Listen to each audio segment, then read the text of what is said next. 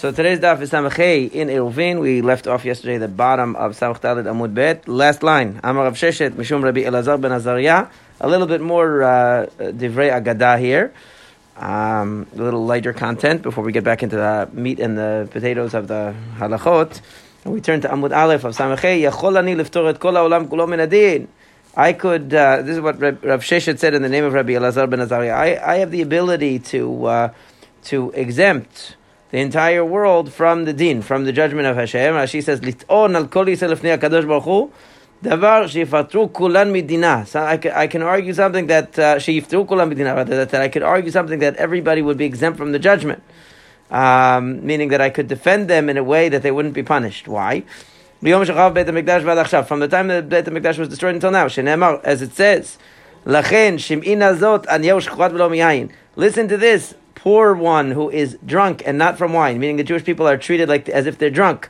The idea is that the sins that they do, it's like as if they are drunk, so therefore they shouldn't be liable for the sins that they commit because they're not fully cognizant of what they're doing, and therefore I could exempt them from all of the judgment of Hashem. That's what Rav Sheshet said in the name of Rabbi Elazar ben Azariah. But maybe there is an objection. Shekol mikro mekach umikro mimkar avar v'ashesh b'mita memitin oto malkot malkin oto. That's not really true. What Rabbi Elazar ben Azariah said is not really true because actually the halacha is that if a person is drunk and they make a purchase, the purchase is valid. They make a sale, the sale is valid. They do a sin that has chiyuv mita, and they are warned by witnesses. They're liable. If there's malkut involved, whipping involved, they get malkut. So the idea is klalosh shel davar kepikeach lechol dvarav. Person can't just claim drunkenness all the time, right? They can't just say I was under the influence and therefore I'm not liable for my actions. The person's responsible for his actions even if he's drunk. So how could Rabbi Elazar ben Azariah say that if I were to argue, I could argue to Hashem that we're all like drunk people, we're not fully cognizant of what we're doing, is the idea. That's like saying Miyom Shevachav Bet HaMikdash V'ad Achshav, meaning that in the Galut we don't really know what we're doing, and we're like drunkards, and therefore you can't really hold us liable for our actions. So he says in the same way. So it says Ela shepatur min atfilah. The only thing about a drunk person that makes him different than a regular person is that shepatur min tefillah. He's exempt from tefillah. Everything else he's liable for. But if a person is inebriated, he's not allowed to pray. So it says ma yicholani l'ftor dekamar. Huh? Drunk. Yeah. That's a technical term. Using fancy words. Against his will, is he still responsible? Maybe not. Maybe it's anus. But in that case, it's a good question. But it depends. The point is that, as the Gemara is about to say, there are different levels of drunkenness. A person can be a little bit tipsy, but they know what's going on. They can't be a little bit tipsy, go into a store, buy something, and say, "I was drunk. I want to return it." It's not. There's a difference between that and being like seriously drunk. And out of it. But so it says like, what he meant was that. Not that I can exempt them from their responsibility for every action that they do, because that's not true. It's not true that that just being drunk would exempt you from responsibility for all of your actions. Rather, what is it talking about? It's talking about tefillah. He meant that the fact that the Jewish people are lazy about tefillah. Rashi says, "Im danin otana shelo hayu mitpalelin." If the judgment was because shelo hayu mitpalelin, they weren't praying. Okay, so there I could say that they have an excuse because they're too distracted and they're not with it. Right, exactly. That's what he's saying. He's saying that would be the argument. They weren't able to pray. Amar Rabbi Chanina. This is all true, meaning this whole klalosh shel davar that we just read, that the person who is drunk, but they contract a sale, or they purchase something, or they sell, or whatever they do, it's valid. That's only shelo higil shechuto shelot. That's only talking about where the person is not on the level of shechuto shelot, that he literally doesn't know what's going on. Lot was so drunk that he didn't know who his daughters were when he was thinking. That's a different level, right? So it says. But if a person is really that drunk that they're completely out of it, they don't know what they're doing, so then obviously anything that they do in that state is not going to be a liability for them, because you can't really hold them responsible for that. Now, as you said, you could say, well, it's their fault, let's say, that they reached that level of drunkenness, but maybe it was by accident. Maybe they didn't realize how much they were drinking, or they didn't realize what was in the drink. They didn't realize how strong it was. Maybe somebody else gave it to them. We don't know. But the point is that whatever they do when they're in that state where they are totally, unaware of what's going on, like the level of Lot not knowing who his daughters were, that you can't really hold the person responsible for. And if somebody warned you, oh, it's Shabbat, don't cook that egg or whatever. You don't even know what's going on. You don't know what you're doing. So you can't be held responsible for that. That's the shichruto shel lot. Is that Okay, shogeg at that point? it's not even shogeg. Shogeg is a person who knows what they're doing. No, it's anus really. It's anus. Yeah, a person who's doing something that has no control over themselves. Literally, anus means no control. That's what it means. Shogeg means I made a mistake. A mistake really, you have to be aware of what you're doing to make a mistake. Actually, it's like what the halacha recognizes as a mistake is pretty high level. The person just forgot. They knew the halachot of Shabbat, but they forgot it was Shabbat, or they forgot one of the halachot, but they knew it was Shabbat. That's a pretty high level of. But they consciously chose to do the action. They just made a mistake. That's a totally different thing than drunkenness, where you don't even know what you're doing, and the next day someone says, "I can't believe what you said when you were drunk." What? I don't even remember saying that. I don't remember doing it. It's like katan. Right? Almost, yeah.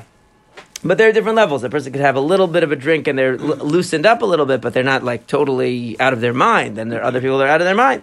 Right? We know. Now, Eshet Ish who's married to a Kohen and is in this state. It would be anus. That would be a different story. Because it would be anus. I mean, the facts are the facts. In that case, I mean, even anus is held responsible. So you can't. It's not a matter of responsibility. It's a matter of That's why. Meaning, in that case, it's not a matter of responsibility. She's not responsible for what she did if she's anusa. She's not responsible. It's just the fact that she had the relations with that guy makes her psula lekohen. It doesn't matter. It's like saying, I didn't purposely make my etrog pasul. It doesn't matter. It's pasul. So it's there's certain things that doesn't matter, the responsibility. Rabbi Chanina says, "Kol ha'mafik magen b'shat gava." It's a funny way of saying it. Anybody who gets rid of the magen, okay, who takes out, Rashi says, "Ha'ma'avir tfilat magen Avraham." Sheina umra, meaning he doesn't say the tfilah of magen Avraham. He doesn't pray. Okay, kol ha'mafik magen b'shat gava, at the time of arrogance, meaning b'shat shichrut. Rashi says, "Eno mitpalel," meaning he does the right thing. He's drunk. He knows he's a little bit inebriated. Again, he knows he's a little bit under the influence. So he says, "You know what? I'm not going to pray now." So he says, "That's right. That's right." Well, but they're interpreting magen here as referring to the tefillah.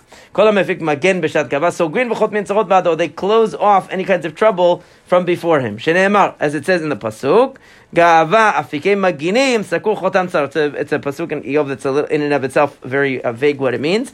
But afikei maginim, taking out the magen, means taking out the tefillah because he is gava, because he's in a state of, you could say drunkenness is like a kind of self-absorbed state, because the person doesn't know what's going on and they're like blabbing on and saying crazy things, and everyone else around them is like, watching them. They're kind of in their own world, right? So then it says that closes off, the pasuk says, Sagur chotam tzar, closes off the troubles. In other words, he's praising the person who realizes he's not on a level where he can pray, and therefore he doesn't pray. That's actually a responsible person, like a person that you would say, "Oh, I drank something, I can't drive. Somebody else should drive because I drank something." That's a responsible person, actually. That's good, right? So he says, that's good. My mashma dahay afik lishanad avurehu. How do you know that the word afik means to pass over or to abstain? Because it says, and again, this is from Eov. It says that my brothers, Eov is talking about how his friends are not really very good friends. If you read the book, with friends like that, who needs enemies? They're all telling him how bad he is. They're all telling him how it's your fault, and obviously you're not a tzaddik and all that.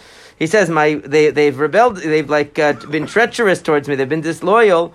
And he says, like a river, they just go with whatever direction where they want to go. Yeah, they go with the flow. Afik nechalim yavor. They pass like afik nechalim, like they're coming out of the streams. So it's that same idea. In other words, it means to pass. So a person who passes on tefillah, because they're saying that the word afik can mean to pass. He passes on the tefillah because he knows that he's not ready.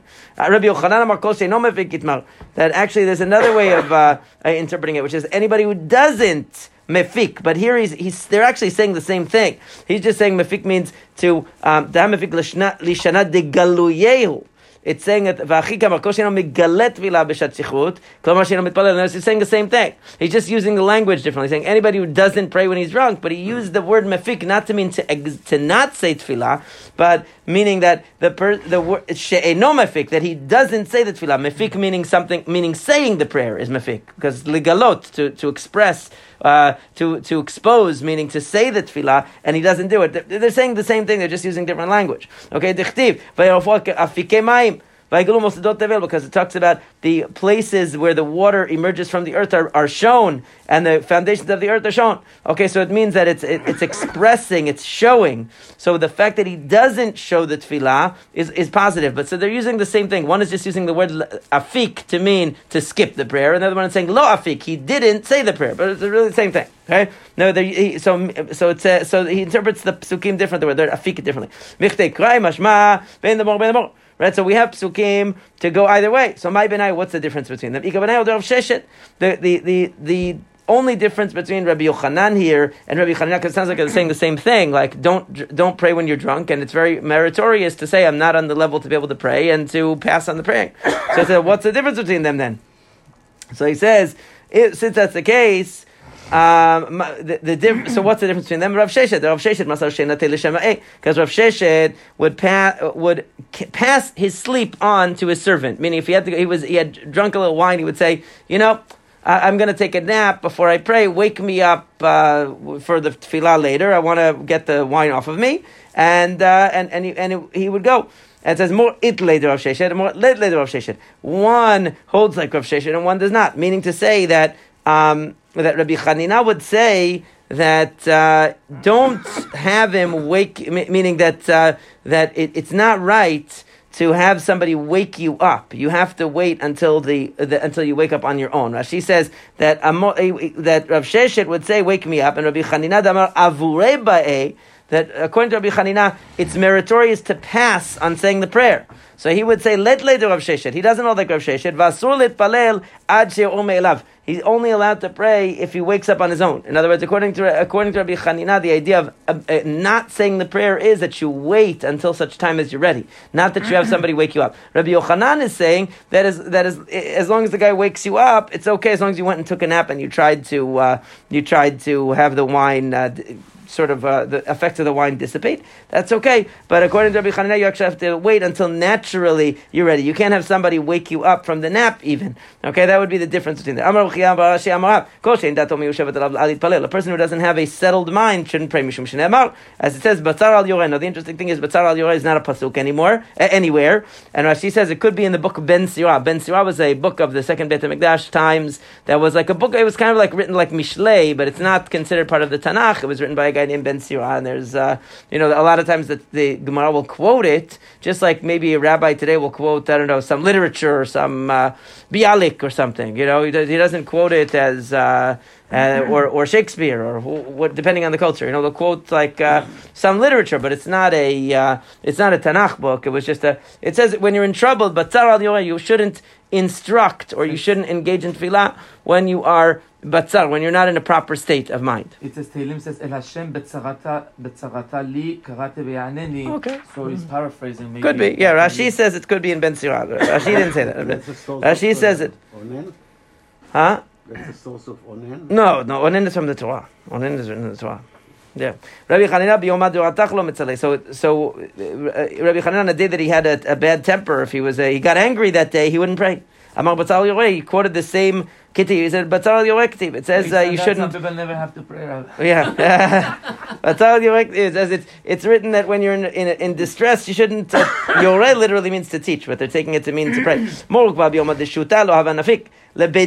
On a day that the wind was blowing from the southern wind was blowing. It's very strong and disturbing. He wouldn't go to the Beit Din because he said he didn't have the right state of mind to be able to judge. He said Rav Nachman bar Yitzchak said the halacha, studying the halacha requires a day like it with the northern wind, which is a very beautiful day. That's when it's sunny and a light breeze coming. It needs a perfect environment to be able to learn. Amar Abaye says, said, if my mother even sent me on an errand to get some dip.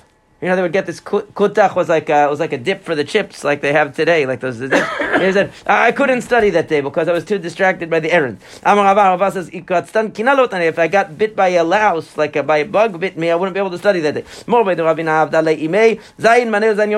So the mother of Morbei Ravina made him 7 different outfits for 7 different days, so he would never have any lice in his clothing. He would never have to miss a day. Rabbi Yehuda said, the night was only created for sleeping. sleeping. Don't stay up so late at night. It's made for sleeping. Actually, the moon was created so that you could learn. Because back then, a lot of people, they didn't have lights. There are a lot of famous stories about rabbis that were very poor and they didn't have enough oil to put in a lamp, so they would go stand by the light of the moon and they would learn, right? They said to Rabbi Zerah, I said, your teachings are very sharp. That's because I learned during the day, so I have the clearest learning. So there's actually a very interesting from Harav Masas, a letter that he wrote, Rabbi Yosef Masas from Morocco. He wrote where he talks about all these different agadot. Is the night for learning? Is the night for sleeping? What should you do? And he has a whole interesting discussion about how to reconcile these different ideas of the. On one hand, it's important to get a good night's sleep and for health and all that. And on the other hand, that night is an opportunity to learn. And how do you reconcile them? Interesting discussions about it. The daughter of Rav Chisda said to Rav Chisda, "Lo ba'emor meinam porta." Don't you want to sleep a little bit? His daughter saw that he was staying up very late. And she said, don't you want to take some rest? Amalai said to her, he said, listen, there are days that are coming that are very long, right? He says, Yamim shu bekever, arichei lishon, ukteinei lasok b'torah u'b'mitzvot, Rashi says. They're long and they're short, meaning they're long for sleeping, meaning death. When I die, I have a long time to sleep, and it's very little that I can do Torah and mitzvot. It says that they're long and they're small, meaning they're exactly done. Right? Beninum tova, I'll sleep plenty then. I don't have to sleep now. It says some people say that in English too. I'll sleep when I'm dead. That's what they say. They got it from this. Amar said, Anan, we are day laborers, meaning our main work of learning Torah is during the day. Rav Achabar Yaakov would borrow and pay back. Now Rashi says what it means, even though it's not so clear in the Gemara itself. What Rashi says that means is that he would make a fixed amount that he was going to learn for that day. And if he didn't make it that day, he would finish it at night, meaning his main learning would be during the day, but if he was busy working, he wouldn't be able to finish it, so he finished it at night. If a person comes in from the road, and the Rambam actually codifies this in Mishneh Torah, says if a person comes in from a long trip, he can't pray for 3 days. Now we're talking about a trip that exhausts you. We're not talking about the guy who drove down the block to the Everfresh, he drove back. We're talking about somebody who's on a journey. He came in. So 3 days. Shneimar ve'ekbetem el anar habal ahavat. Should say, I think, not ahava with a chet.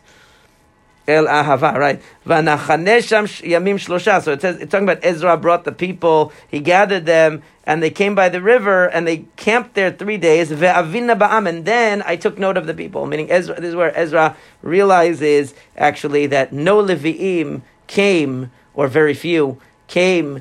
For the second Beit HaMikdash revival, Kohanim came, but Levi'im were missing. There were no Levi'im there that showed up. And so he made certain penalties on Levi'im at that time. But the point was that it took him 3 days to realize what was going on, meaning, once you settle from a trip, it takes you 3 days to have your mind settled to be able to see what's going on. And that's where they learned that from. Why do the Levim not come? Well, you can look and learn Sefer Ezra to find out more about that. The father of Shmuel says, Ki atei be'orcha lo mitzalei tlata yomei. When the father of Shmuel would come from the trip, he didn't pray for 3 days, right? Shmuel lo mitzalei bebeit hadit be'shichra. Not because he was drinking the beer, but if he wouldn't pray in a house that had beer because the smell was bad, that's what they say. Not because he wanted to drink the beer instead of praying, or because he became drunk. It means because the smell disturbed him. Okay. Yeah. It would disturb or just bother him. Yeah. Either it made him made a little bit dizzy, like the smell was strong, or dipsy. Yeah. Or yeah. Shmuel lo metaleh bebeitad. Rafava lo metaleh bebeitad behar Sinai. That was Har Sinai was like the fish. The fish hash that they used to make, and it had a very strong smell. It would be like if they had herring in the room. I wouldn't be able to pray either. It smells very bad to me. Anybody who is placated, who is like mitpateh is like meaning that he is able to get over whatever was bothering him because from wine. So he has like some of the quality of Hashem. Okay, so Rashi says he might have had some issues with you, but if he has a drink, everything is forgiven. Right? That's considered good quality because he can get over it. Once he relaxes a little bit, he lets go of what was bothering him. He's good. Says he's like Hashem. Why? Because that's talking about after the Mabul, that Hashem, so to speak, smells the fragrance of Noach's Korban and says, you know what, I'm not going to destroy the world anymore. There was wine in it, so it's sort of... Yeah, well, Rashi says, because he says that smelling is similar to drinking. Okay, we always say, because it's they're compared to each other, and so therefore, and so in the same way, just like Hashem, because of that small measure, was able to forgive the humanity, so too, if a person drinks a little bit and they are able to be forgiving, it's not a bad thing. Maybe it means that a person is at peace with a small amount. That's what it means. To go sit down and drink too much. No. So in other words, No, it's not the person bit. holding his liquor. Right. Someone just takes a little bit and he A already little. gets at peace. Once he relaxes, he's able to let it go. That's what I'm saying. Yeah. He says that anybody who is settled, meaning he doesn't become drunk, he's able to hold his liquor pretty well. Okay, that person says he has in him the wisdom or the mentality of Ayin Zekenim, of the 70 elders, right? Meaning the 70 elders of Sanhedrin. Yain nitan ba'ayin otiyot, v'sod nitan ba'ayin otiyot. Wine is given with 70, because the gematria of Yain is 70, Yud is 10, Nun is 50. So that's 70, and Sod is nitan ba'ayin otiyot. This very famous thing, right? Do you want to do it? Yeah, because you keep getting ahead of me one line. Yeah. So it says, so wine is 70 and Sod is 70. What does that show you? So Nichnaz Yayin, it says Sod. If wine goes in, then the secret will come out. That's a famous saying, right? But on the other hand, what's the point? If the person doesn't, Rashi says Vizeh. This is the thing that the Gemara doesn't say. Vizeh ho'il velo yatsa sodo. Since he didn't let his secret come out, meaning he doesn't allow the wine litarefet datot, saying a person who doesn't let the wine mess up his mind. So that person, it doesn't reveal any secrets. It says Shalkulhu kesanhedrin shalayin. That's like being on the level of the Sanhedrin, meaning even when you have a little bit of wine and you don't let the secret out, that's even better. Right? That shows that you have control. Rabbi Chanin said, "Lo nefrayin el nechem avelim, l'shem zachal v'rshayim." Wine was only created either to comfort the mourners or to pay reward to the wicked people, meaning Hashem wants to give them everything for all the good that they did, give them wine in this world to have a good time, and then in the next world they already don't have anything left for them. But also to help the Avilim. Shenemar tznu shechal oved. This is a pasuk, very famous pasuk in Mishlei. Give wine le'oved to the person who is lost, to the person who is who is mourning. V'yayin lemari nafesh, and give wine to the bitter of soul. So give it's saying that there are two functions of wine. One is to help a person deal with troubles in their life, and I guess that's telling you that it's like a kind of medication. We wouldn't say a person takes medication is bad. Obviously, if a person becomes alcoholic, that would be bad. But it's not saying that we don't necessarily see it as being a terrible thing. A person has a little bit of wine to feel a little bit better, as long as they don't go to an extreme. Because you see, it says le'oved. You should give nu shechal oved v'yayin lemar navesh. You should give it to them. In fact, they said that there were asara kosot bebet ha'avel. We used to give 10 cups of wine in the house of the avel that they would drink, and that was how they would deal with the problem. It's like, today if somebody takes, Valium or whatever kinds of medicine people take today, whatever the common drugs are, we don't criticize them. That's what they had. They had it was like a medication. Now, here they're saying a pshat that is further than the simple pshat, because they're saying that it's referring to the Rasha and the Avel, not just the Avel. In the pshat, it means the person who is upset. Give them a little bit of wine, help them get over their problem, right? So Rabbi Chanin yayin nishpach b'tok kemayim. Anybody who doesn't spill wine in their house like water. That's why a lot of people, they spill the wine of the Havdalah. They spill the wine of the, they spill a little bit. And it says that they don't have the bracha because they don't spill it like water. Right? The pasuk says Hashem is going to bless your bread and your water. In other words, it says Hashem is going to bless your bread and your water, but it doesn't really mean your water. It means something which is a liquid which can be bought with the money of Maaser. When you take Maaser Sheni to Yerushalayim, you have to buy food or drink. You can't buy water. It has to be food or drink. You could buy wine because that's considered a fruit. Right? So when you bring that money to Yerushalayim to buy things with your Maaser Sheni, you could buy bread or you could buy wine. But it calls it water. It says why? Because it's saying a water that is bought with the money of Maaser, just like the bread could be bought with the money of Maaser. And what is that? Yain. It's really wine, but it's calling it water because it's trying to say that the person treats it like water because it's not something that they're so, they have so much that they don't have to worry if it spills a little bit. If it spills in his house, that shows that he has the blessing, right? And if not, then no. Right? It's another very, very famous statement of the rabbis. There are three things through which you can know the nature of a person. Because through his cup, meaning when the guy drinks a little bit, right? How he responds to being drunk. You can see the true nature of the person. Ubekiso, how he spends his money. Okay, if he does it honestly and he, and generous or generously, honestly, and so on. Ubekiso, when he gets angry, that if a person has a lot of temper, so Rashi says it in the positive here. He says, if he's not very particular and he's easygoing, right? So he doesn't get angry very often. But the opposite way is true too. A person who gets drunk and then all the worst things come out, right? No, that's not get angry. Kaso is he says sheino kaptan yoter midai is good. Kaso when if a person gets angry, so it's interesting because Rashi's interpreting it as whether he gets angry or not. Most people interpret this as meaning when he's angry, you see what he really thinks because then he starts saying all kinds of stuff that he wouldn't say before. Or when he's drunk, as Rashi says, when he drinks, if he relaxes, that shows that he's okay. If if he's like Mel Gibson and he starts cursing Jews, then you know that's the real nature of that person. But I think that became clear more than once. Also, what he jokes about when he laughs, the person's humor also tells you something. What they think is funny also tells you something about the kind of person that they are. Yeah, this is אבל זה מופיע בכמה מקומות. יש כמה מקומות שזה מופיע בו. Yeah, it's in many places. המקום הראשון, אבל איפה זה, סליחה? אני לא יודע, בצד כתוב. יש פה איזה כוכבית. איפה זה? I've seen it in many places before. Yeah.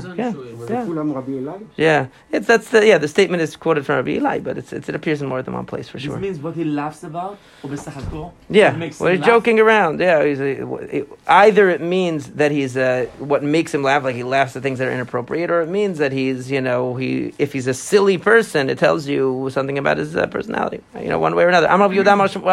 Now we get back to a little bit of halacha here. You have a situation where you have a courtyard inside and a courtyard outside. We're back to courtyards again, but now this is a little simpler, right? You have an inner courtyard and an outer courtyard. The people who live in the inner courtyard have to go out through the outer courtyard to get to the Reshut HaRabbi. So the question is, how does that affect them? And they have a non-Jew in the mix because there is a non-Jew in the inner courtyard as well. So the question is, these two Jews can make an eruv between the two of them. That's no problem. The one in the inside, the one on the outside, since they share certain space, because the one on the inside has to go out through the one on the outside, so they can make an eruv between them. But then they have the non-Jew that prohibits them because he has to be involved. You have to rent from him or do something to enable you to work around it, right? So Rabbi said they can't. And also Rabbi Chia said you can't do an eruv like this because the non-Jew will prevent the eruv from taking effect until the non-Jew is rented from, right? Rashi says b'chitona ad sheyaskir, until they somehow get the non-Jew to rent to them his place. So it says Yatuv Rabbi Yosef. Rabbi Yosef said at the end of the shiur of Rav Sheshet at Be'ativ, Rav Sheshet bekamar keman amar Rav lishmatei. According to whom did Rav say this teaching? Because Rav was quoting what Rabbi and Rabbi Chia said, but Rabbi and Rabbi Chia were from previous generation. So I said, what was Rav's opinion? What opinion was Rav following? Ki Rabbi Meir. It must be like Rabbi Meir. Now, why does he say like Rabbi Meir? Because the thing is that according to you have a machloket we already saw in the Mishnah at the beginning of the parak. If you need two Jews or just one Jew, in other words, if you have a non-Jew and a Jew living together in a courtyard, and there's just two families, there's the Jewish family and the non-Jewish family. So Rabbi Meir says you still need to rent from the non-Jewish family something because the non-Jew will impinge upon your ability to carry in the chatzir. According to the other rabbis, no, until you have two Jewish families and the non-Jewish family, you don't have to worry because first you have to have an obligation of eruvei chatzirot between the Jewish families. And then you have to deal with the non-Jewish presence. And the reason why they didn't make a decree in the case where it's just one Jewish family and a non-Jewish family is they said it's very rare for just one non-Jewish family and one Jewish family to be living in one chatzir without any other Jews. Very rare. So they didn't make a decree in that case. But Rabbi Meir says they did. So he will not. So Karkish Rabba Reshe, Rabba nodded his head. He said, "That's right. That must be it. It's going like Rabbi Meir." Now, why does he think it's going like Rabbi Meir? What's the reason why he comes to that conclusion? Because he's saying that in the outer courtyard, where you have that Jew and the non-Jew, right? So, in the inner courtyard, where you have the Jew and the non-Jew, you need to rent from him, right? Even though it's only one Jew in there. And Rabbi Meir is of the opinion that you only need one Jew to be there to require the rental, right? So it must be Rabbi Meir. Amar Rav Yosef, Rav Yosef says, Rav Ravan, Rav Ravei Rabanan, Lit'u b'hai milta. Did two great rabbis make such a basic mistake here? That can't be Rabbi Meir. Rabbi Meir lama li Yisrael b'chitzona. Because if you're saying this teaching was according to Rabbi Meir, why do you need the second Jewish presence? Because remember, we're saying there's a Jew and a non-Jew in the inner courtyard and a Jew in the outer courtyard. According to Rabbi Meir, even without a Jew in the outer courtyard, you would need to rent from the non-Jew, because he holds it even if one family, right? Even one Jewish family has to rent from the non-Jewish, right? So why would he have to bring in that the outer courtyard has a Jew? Maybe you'll say, well, that was just the way that it was. It wasn't really. That was just the story. In the story, there was a Jew living in the outer courtyard, but it wasn't actually directly relevant. Really, even without the Jew living in the outer courtyard, one Jewish family, one non-Jewish family, you have to rent. Right? You have to rent the shared space from the non-Jew. But that's not true either, because they asked Rav directly, because they asked Rav, that Jew and non-Jew who live in the inner courtyard, can that Jewish family carry? Forget about the ones in the outer courtyard for a second. Can they? And he said, yes, it's allowed. Meaning, in their own courtyard, he's allowed to carry. The Jew is allowed to carry. The only problem is the outer courtyard. Why is the outer courtyard a problem? Because the inner courtyard has only one Jewish presence. There's one Jewish family living in the inner courtyard, and there's one non-Jewish. The outer courtyard, the Jew in the outer courtyard has no connection to the inner courtyard. He never has to go in there.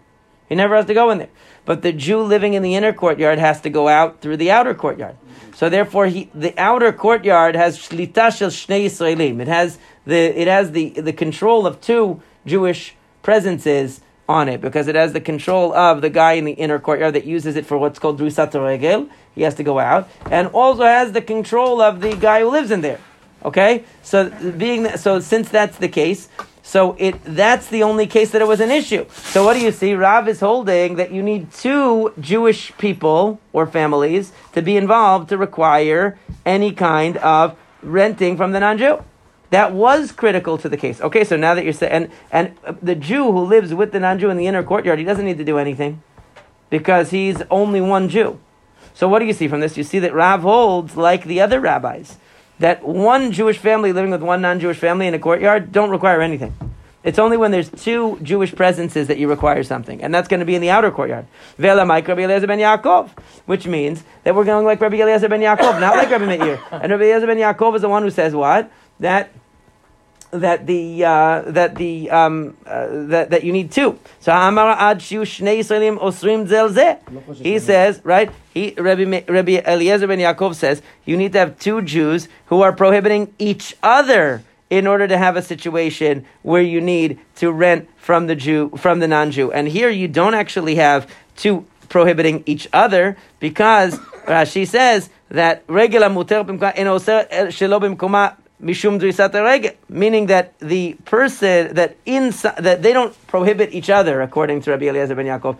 If the Jewish guy and the non-Jew are in the inner courtyard, and there's a Jewish guy in the outer courtyard, or even without the non-Jew, if there's a Jewish guy in the inner courtyard, Jewish guy in the outer courtyard, they don't prohibit each other, because each one has their own domain. They can make an eruv with each other, but they wouldn't have to, just from the fact that he's going to pass through there. Rashi says,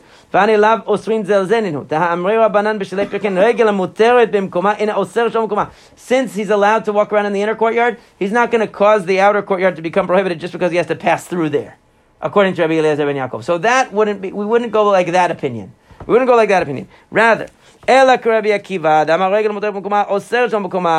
So then, we're really going according to Rabbi Akiva. Rabbi Akiva is of the opinion that if you have an inner courtyard and an outer courtyard, even though the guy in the inner courtyard doesn't really have to do anything to be able to carry in his area, because he's the only show in town, he's the only Jew in there, let's say. He's the only person in there. Still, since he passes through the outer courtyard, that gives him a certain right, a certain zechut in the outer courtyard, and therefore he actually will prohibit the guy in the outer courtyard from using his courtyard unless they make an eruv. That's according to Rabbi Akiva. So you have two issues at play here. One issue is, how many Jews do you need to be involved to require renting the shared space from the non-Jew?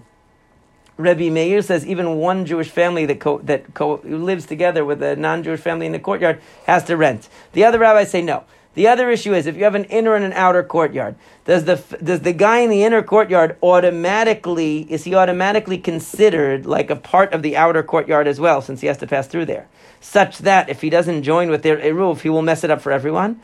Or no, since his own domain is really separate, he doesn't automatically mess up the outer courtyard's life by not joining the eruv. That's a separate issue. Okay? Now we're saying we're going like Rabbi Akiva. Rabbi Akiva says yes on two things. He says, number one, without two Jewish families involved, you don't have to rent anything from the non-Jew. Number two, once you have a person in the inner courtyard who also passes through the outer courtyard, even though by himself in his own inner courtyard he would be okay because no other Jew has any involvement there, he's considered a member of the outer courtyard because he passes through, and therefore he's going to have to join in the eruv of the outer courtyard or he's going to mess it up. That's what we're saying now. So it says, according to that, Lama li nochri, afilu Yisrael nami. Why does he have to mention that there was a non-Jew involved? What's the reason of getting the non-Jew involved in the picture here? Even the Jew would create the same problem. In other words, according to Rabbi Akiva, the case of the non-Jew's involvement here is basically superfluous, because since you have two Jews involved, and they both share use of the outer courtyard, that means that the inner courtyard guy impacts the outer courtyard guy, right? And so then obviously it should be, there's already a requirement of eruv here. So Rashi says, he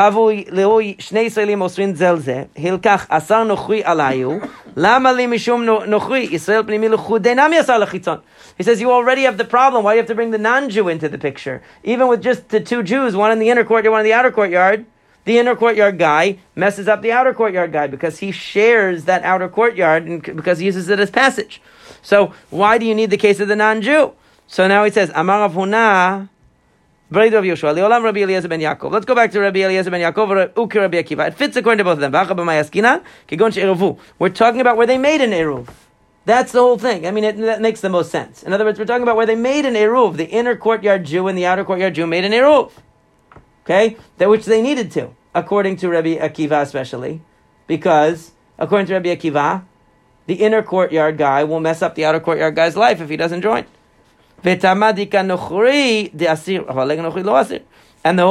only problem that's left over is that you have the non-Jewish presence. And therefore you have to rent from the non-Jew, because the non-Jew also is involved in both courtyards, because he's in the inner courtyard. So he's also going to be passing through the outer courtyard, and so therefore his presence is going to be a prohibitive presence, and it's going to mess up this eruv. They won't be able to make the eruv. Now, why can't we say Maaseh Shaya Kachaya? It said because they then asked him, what about the guy in the inner courtyard, as a separate question. So they see that it was just a theoretical, that every detail of the case was necessary. Right, so they wouldn't have mentioned, right, but they wouldn't have mentioned that, no, it wasn't a theoretical case, it was a real case, but they're saying they wouldn't have mentioned that detail if it wasn't relevant to the case. Like, and the guy had a blue shirt. That wouldn't be relevant. It has to be something that's relevant. Rabbi Elazar probably should be Rav. Rabbi Elazar has to have the following. Let's switch it around. Instead of saying the non-Jew is in the inner courtyard, which was obvious that he uses both the inner and the outer courtyard, because when he exits, he uses the outer courtyard. So he's right. So we know that. What about when they flip it and the non-Jews in the outer courtyard?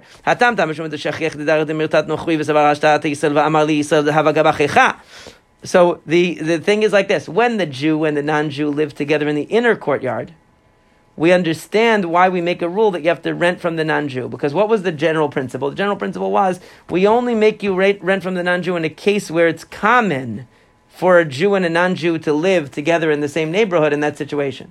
And since here you have a Jew in the outer courtyard, a Jew in the inner courtyard, so the Jew goes in and out. The Jew in the inner courtyard goes in and out, and the non-Jew goes in and out.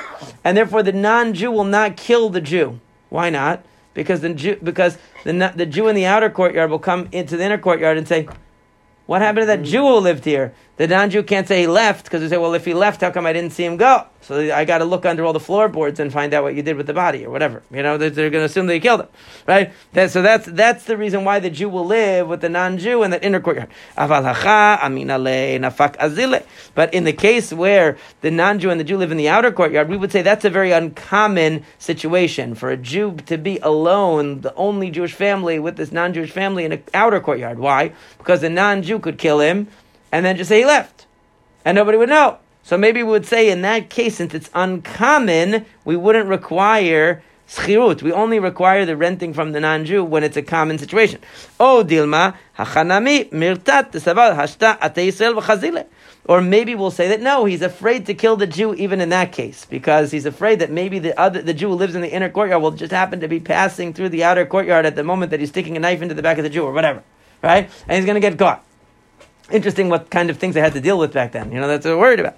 Amar lei, ten lechacham v'yachkam od. He said, give to the wise and he'll become wiser, right? Meaning that, Rashi says, what did the answer mean? He said, just like over there it's prohibited here too. Meaning in both cases, since there is a reason to believe that a Jew might be willing to live with a non-Jew in that case because they have some security, because there's the other Jew around. So whether it's in the inner or the outer courtyard, in both cases, we're going to require him to rent from the non-Jew, because we say it's possible that the Jew would settle in that case with the non-Jew. So we'll just do one more part. So it says, Reish Lakish, one time, Reish Lakish and students of Rabbi Chanina came to a certain inn. The thing was that there was the non-Jew who lived in that courtyard. They wanted to rent from him, but the only thing was he himself was a tenant, and he was away for Shabbat.